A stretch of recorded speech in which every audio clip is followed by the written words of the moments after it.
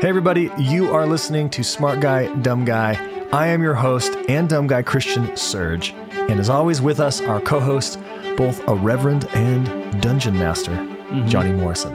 That is right. I was thrown by you saying that I had no response. It's just true. Those things are just true. They're like polar opposites, right? I'm a reverend and I'm a dungeon master. I think that's the tension that I want to live in all parts of my life. And I want other people to be forced to live in with me as well. That I am both one thing and something else that you don't expect at the same time. We're all moving in with Johnny Morrison. Yeah. It's a small house, but everybody's welcome. If you're new to the show, then right now and for the next 23 minutes, we're going to have a conversation about culture, current events, politics, maybe Dungeons & Dragons, from both sides of the intellectual spectrum. Johnny, I have a confession to make in your reverence, so I'm just curious if you just let me clear my chest for a minute. Mm-hmm. I mean, I don't normally take confessions the same way that a priest does, but I'm happy to oblige. Man, I mean, I thought all reverends and priests and stuff did that kind of thing where you're like, hey, I got to confess something. See, my tradition, I think it's good to do it with me, but my tradition would say, like, you can do that with anybody. Like, we all have the same connection. But but Christian, I'm happy as a friend to fill that role. I got to get off my chest. I voted this week, and I wore the sticker. And I had a conversation with a friend, and I made a grave mistake. I said, how can you be Christian and vote for that guy? And it was a very intense conversation. I realized the errors of my way, and I feel really bad. But the question I have is, at what point do you support leaders if you believe in Jesus, which I do, and I think the call of Jesus is to love your enemies, but also stand up for the things that you believe? At some point, where is the line where you have to draw and say, I can't support this guy? And I'm not talking about one specific guy or the other. At what point is it? Like, if Satan himself were up there and you're a Christian, you believe in Jesus, would you vote for him because you think that his policies are awesome, but he's a liar and a cheat, and personally, he's just a drone, and you're just like, what? I don't know what a drone would be, but you know what I mean? Yeah, sure. He's kind of an idiot. At what point do you draw the line? I don't know. I mean, I think that's the tension of like the modern political moment in the evangelical church, is that 80% or so of white evangelicals say Trump is the right choice, and they draw the line at Hillary in 2016 or Biden now. And then more progressive Christians of color overwhelmingly, are drawing the line at Trump and saying, Biden is the better of these two candidates. I mean, it literally feels like the thing that you're naming is the thing that both sides are kind of accusing each other of. That I draw the line here, therefore I can't vote for Biden, or I draw the line here, therefore I can't vote with Trump. It kind of reminds me of last week's episode, which is like, ideology is a weird thing. Yeah, it is. I heard something recently as of last night. Someone said, we as people have 3 different levels. We have a lot of beliefs, things that we believe in, and that we can have arguments about, we can talk about passionately, we can get upset, we can even be offensive like I was. There are several things that we'll stand up for. We'll just draw the line. Like, no, that's the line I'll still support, but I'll draw the line. Several things. Call it abortion in political world, call it. Some people have their line at like swearing or quote, taking the Lord's name in vain, things like that. That's what they'll stand up for. And they'll literally say, nope, you're not my friend no more. I'm distancing myself from you and whatever. And then there are only a few things that we'll die for. And I feel like that could be a good ruler of the line. So if a demon was up for president, you would say, oh, I can support some of the demon's things, but if you take it to the extreme level, it does sound kind of comical, right? So what you're saying is that the line is you're going to measure things that you believe in, measure things that you would stand up for, and measure things that you would be willing to die for. And you're saying that even if a demon ran for president of the United States of America, then you would evaluate the demon's policies based upon what you believe in, what you would stand up for, and what you would die for. That's what you're saying. I mean, you're a dungeon master, so demons are in there, right? Sure, yeah, yep. And elves and things. So if an evil elf was running for president, Okay. I would somehow we have to take a line, right? Mm-hmm. Otherwise, we are supporting, and like you can take the line all the way back and say, hey, if you vote for that person, you aren't Christian or you aren't a follower of Jesus. Otherwise, that happens a lot. Mm-hmm. That is true. So what you're saying is that we have to draw the line somewhere. I think so. Yeah. What in those three categories, where do you think the line has to be drawn? That is a question. I don't know. I'm much more of a black and white kind of guy, right? Like I'll see something and I'll go, well, that's stupid. And, by people around me like, whoa, hold on. It's not stupid. Then they kind of give me the line. Like you do that a lot for me. I'm like, that's just crazy. And you're like, well, I don't know. It's actually complicated. There's an ideology of this. And there was this article and unheard, like you really bring me out of the black and white. That's a good impression. Well, you don't talk like this. But That's anyway. true. There's a tradition, a Christian tradition, often referred to as like Anabaptists, and the Anabaptists would say that the political system in America and other places too, but in America specifically, is so fundamentally broken that voting for anybody is basically voting for the demon that you named. Yes. And that the only way, because it's kind of black and white in what you're saying. There's nuance, and I'm not trying to oversimplify a complicated position. Because that's true, that Biden is not actually much better than Trump in this situation, then the way in which you participate in a meaningful way is you remove yourself from the political system and re-embed in the local and in the people around you, and that's where you put your energies, because it's only demons in the political sphere. So that's like one place you could draw the line. I think I can get behind that, actually. That actually sounds like, what's their number? The Anabaptists. Let me call them, have a chat. What is the number? Yeah. I agree. It's very compelling. It's very helpful. Well, speaking of withholding information or withholding the big information politically and bringing it back to local, there have been some big tech companies recently that have been withholding information. What a segue. Christian, your segues are just on point. We're gonna get like a little bell that every time you nail a segue, it dings in the background. But yes, that's true. So we have talked about this actually, I think once or twice on this show already, about like the role that big tech plays in politics and like American life generally. But I found this article this week from Unheard. There was a bit more of a conservative article from a conservative point of view, criticizing the way Twitter blocked the recent New York Post story about Hunter Biden's business dealings with foreign governments, and then how it went on to block Kayleigh McEnany, who is the White House press secretary, which is kind of a crazy thing to do, to block a U.S. political official right before an election. And the article is largely criticizing big media for the way in which they've blocked these voices. And it feels like it's a fascinating moment where on when we were first talking about it, it was like the progressive left was criticizing Twitter for not blocking enough, for not being engaged enough.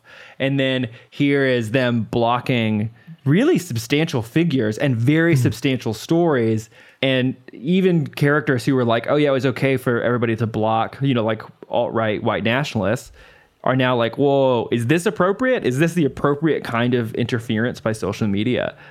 And I think that leaves us with that question, like, what is the appropriate kind of influence that social media and tech should have on our like collective political conversation? I think this is a perfect example of what one group of people call the left media. Like they don't know what they want. And on one end, they're like, you need to do something about this. This is your fault. And then when they do something about it, they're like, hey, you did way, way too much. Personally, when I read this article, did a little research on Douglas Murray, the article, and he's not my favorite guy, but I've had so many people say never trust a Brit, and I know that's a horrible phrase. Who says that? Like even my British friend who is actually from like Sheffield, he's like, yeah, mate, never trust a Brit. I'm like, why would you say that? And he's like, well, we're kind of for our own thing. So Douglas Murray's out of London, and of course he has lots of complaints. And his other books, his other articles are all about the sly dishonesty of Owen Jones. He really wants to reveal this dishonest character of America. And I don't know. I think it fits in with that. Totally. Like, I think this is a perfect example of that. Yeah. Yeah, I think so too. Like it is Yes, I think that's true. And I think you're right about naming this person. It's one of the reasons I chose the article is because I think he is so critical of America and does so from a more like a conservative point of view and a foreign point of view that I thought it would be an interesting article to have this conversation with, as opposed to it being from Fox or from Vox or something like local, more American medias. And I think you're right. I think it is naming that kind of like liberal biasy. But I did think that there was some points that were being named that were really interesting about why the Twitter banned stories about Hunter Biden's business dealings with foreign governments. That feels questionable. And the article says that the New York Post is like a respected news source. No one in America thinks the New York Post is a respected news source. So that's how you know it was written by a British person. But still, it's crazy that it was blocked. It's crazy that Kayleigh McEnany was blocked. And then the point that the author of this piece makes is that, and the story that was trending was the Supreme Court conversation around the use of the term sexual preference, which I think is an important conversation. But I do think it's hard to argue that that is a more important conversation than the potential future president of the United States' son being embroiled in foreign business ventures. When I think about the question, what is the line? When this article calls out overt censorship, first off, they just should have said like big censorship or something, because overt just seems like it's part of covert and just missing a C. And so I have to figure out what overt means. But to me, it means like a lot of censorship. I think this goes back to that line. Where is that ruler? Just like we just talked about. At what point do you say, social media, you put a hand in it too much? And I think that's a freedom of speech thing. Should we be able to say what we want unless it hurts people? Should white supremacists, I can't even say that word. Should white supremacist groups be able to print hate documents? We're a country that has seen a lot of this, and people form angry mobs and kill each other when pamphlets are written and passed out. I had a friend who they found out they lived by a sexual predator, and that's not uncommon in many states. And they did a little research, and it was 30 years prior. And they were like, you watch, when we meet this guy, he's probably a pastor, and he's probably has a church, and he's probably the nicest guy. And he was, 17 when this happened, and he got convicted and all that stuff. And they meet him. Of course, he's a pastor, changed his life, became a Christian in prison.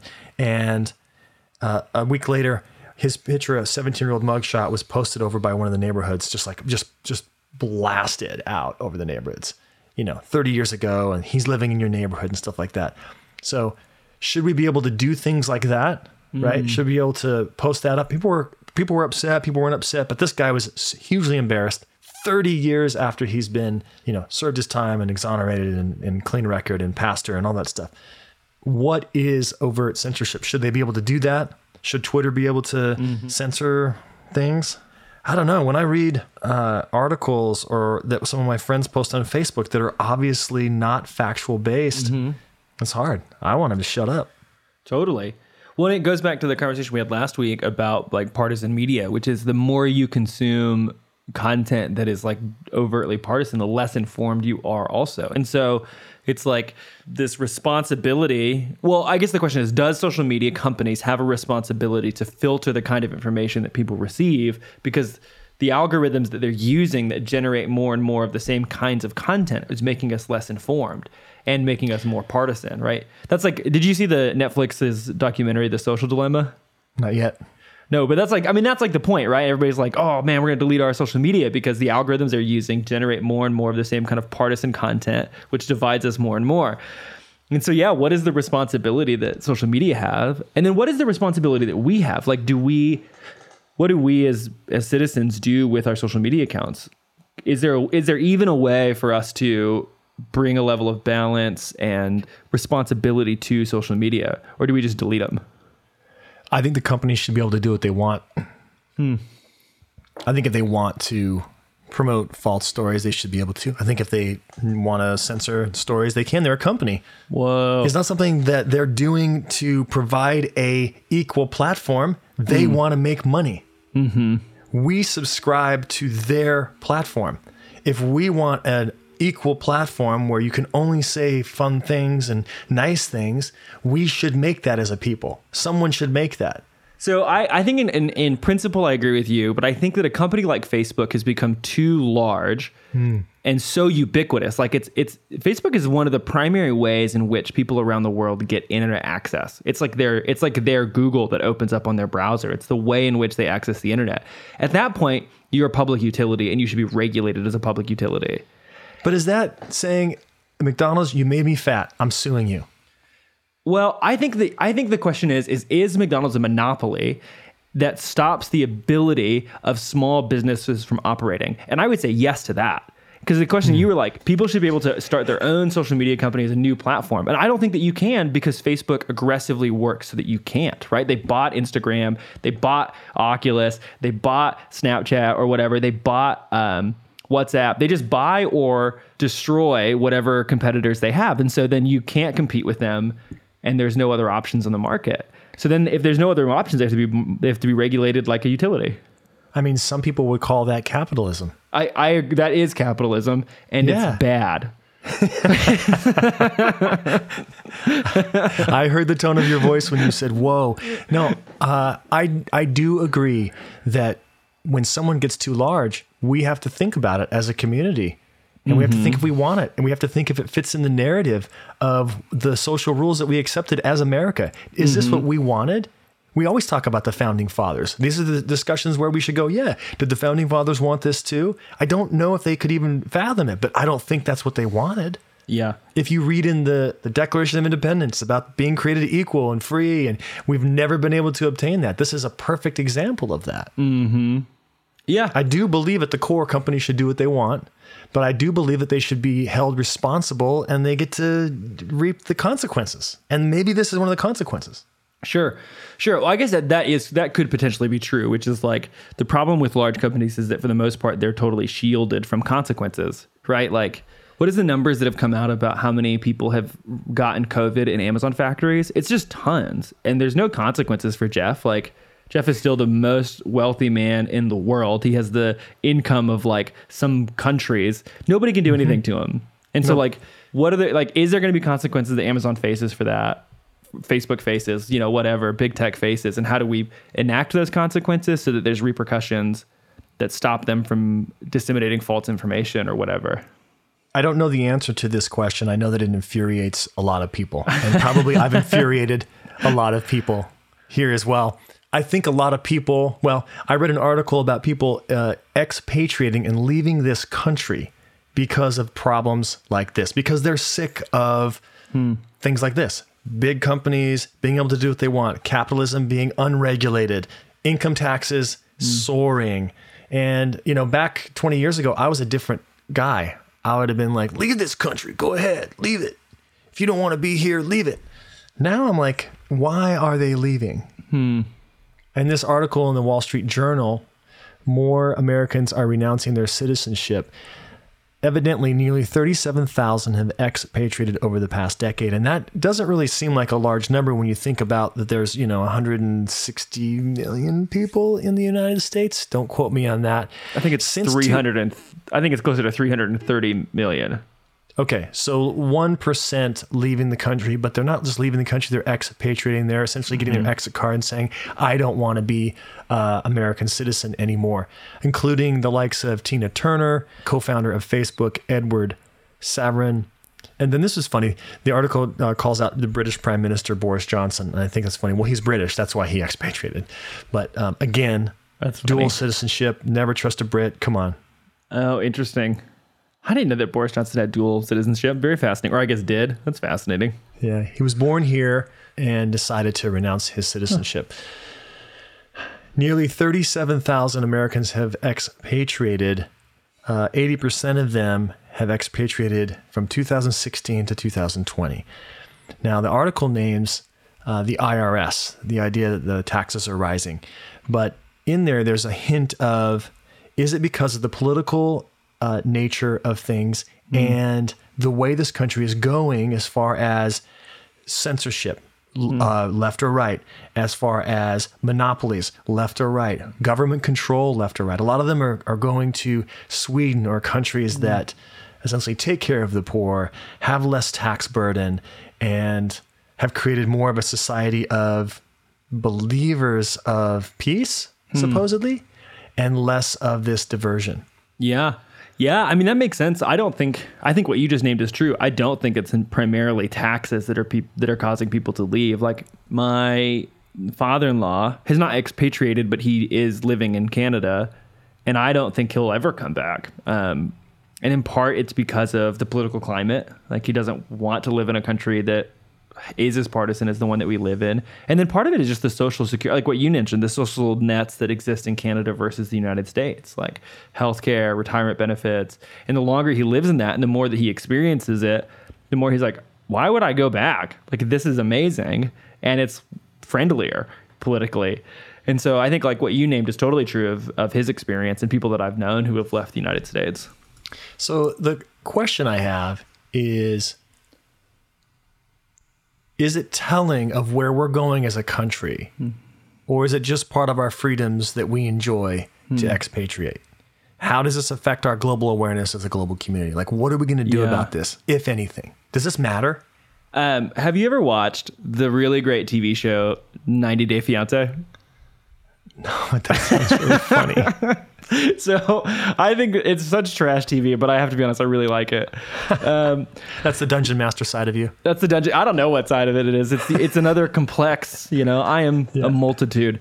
And, but the show I really think is fascinating because, for the most part, it's like American men who meet women abroad. And then the question that their families always ask them, almost consistently, the question that their families ask them is this person coming for citizenship, to get a green card or whatever? And what I love about it is that the person who's coming is always like, no, I don't want to be here. Like, first of all, my friends, my family is in Brazil or in Moscow or in England or, all over the world. And they're like, why would I want to be here? And there was a recent episode where it was a woman, she met a man in Spain, and she was like, you're coming in part for the American dream. And he was like, no, I had the Spanish dream, which is better. And I love the way it kind of challenges American exceptionalism. Like, we have this notion that we are so much better than everywhere else. And I think the story that you're telling of people expatriating to the rest of the world, it's like, that's actually just not true. It's not, there's things about America that are great, but there's things about the rest of the world that are equally great. And the name that we are the best or number one is to believe a story about ourselves that isn't grounded in reality. Yeah. I was challenged by this because I was challenged the idea of, do I want to care about this? And I really do want to know why. And I don't think it's just the IRS taxes. I think that I remember in 2008 when George W. Bush was running for president, and there were several actors who, spoke out and said, if President Bush gets elected, I'm leaving this country. And then you showed droves of people with signs saying, leave this country and stuff like that, with the idea that America is the greatest country in the world. And President Bush, it's no secret that he commonly referred to the United States as the light of the world. And I'm very thankful to be in this country. The statement that this country is the light of the world is challenging, because I don't think we no longer are the light of the world, if we were ever. And so now I go, all right, I wouldn't mind living in the Swiss Alps. I wouldn't mind, living in Belize. I wouldn't mind living in South America. There are a lot of places that I would love to go. I want to know more about this 90 Day Fiancé. So you should watch it. Hulu, TLC, 90 Day Fiancé. So when they leave, they're like, no, I don't want to be here in Spain anymore. I want to go to the United States. It's almost always, I love you, like this American counterpart. And so I'm coming to be with you because it's easier for me to get here than it is for you to come to me. Like, you're refusing to come to me, so I'm going to come to you. But I don't want to leave Spain. I don't want to leave Brazil. Like, this is my family's here. My loved ones are here. I like the culture of this place, whatever, But it's always this confrontation because the American's family always assumes that the person coming is coming for a green card. And that's just, it's very rarely the case that that's actually what's happening. The assumptions we make as a people in America are mind-boggling. They're just mind-boggling. It's like when I would tell people I'm from Las Vegas, and people would ask me if I ever got away from the Strip, or if I just was born at Circus Circus. And I'm like, are you serious? Mm-hmm. Like, there's more than just the Strip in Las Vegas. Totally. So I started saying, yeah, my mom, she was a dancer at Bally's and my dad was a pimp. And most people would go, oh, how was that? I'm like, oh my gosh, of course they weren't. Are you kidding me? So, no, my dad was not a pimp. Yeah, like my dad's a dentist. It's pretty normal. Yeah, my dad was a dentist. My mom was not a dancer at Bally's. She was a teacher in school. Very normal. Very normal professions. Yes, and we didn't live on the Strip. So the assumptions that we make are crazy. Yeah. As a global community, seeing this happen, even caring about it a little bit, what does it do to us? Like, does it incite any kind of fight instinct in us when we hear about people that we may look up to leave? Does it a fight or flight instance? And what are we supposed to think about this? Just anger? Like, us Americans, our assumptions are horrible and good riddance. Oh, interesting. I mean, I think that it's fair to feel sad that people leave, but I don't know that we should feel angry that people leave or would want to leave. I don't know that we should feel judgmental towards people who want to leave. I think we should recognize that, like, the world is a beautiful place and that there's other places to be, and that America isn't always the best place to be. And then, if we want to live here, then the question is, like, can we make it better? I think, like, those two things can exist at the same time, and you can also have American pride or whatever it is that you want to have. What is it that you want to have? I was trying to think of, like, America, you can be, like, patriotic if that's a thing that you are, and also recognize that America has deep-seated problems, and recognize that the rest of the world has amazing, beautiful things to experience. Like, all those things can live together in one hand, and you can embody those things as an American citizen. And I think that's the thing that we've not been good at historically, right? And I was just going to say, and I feel like that's the thing that you're naming today, is that, like, America, whether it wants to be or not, is a part of a global community. And it's kind of time that we start recognizing that we are that we're a member of this thing that's happening around us, not the best of it, not the only one, that we participate in something that's good and also difficult. There's the Reverend I Know. That ends our episode of Smart Guy, Dumb Guy. Come back again next week if you like the conversations, but more than that, please continue to have your own. Would you tell a friend about Smart Guy, Dumb Guy this week? We need your help. Send us suggestions on what you'd like us to talk about. Find out more about both of us on Instagram at Smart Guy, Dumb Guy. Hey, thanks for listening. Thanks for listening. You have been listening to a Smart Guy and a Dumb Guy production, a podcast exploring culture, current events, and politics from both sides of the intellectual spectrum. See you next time.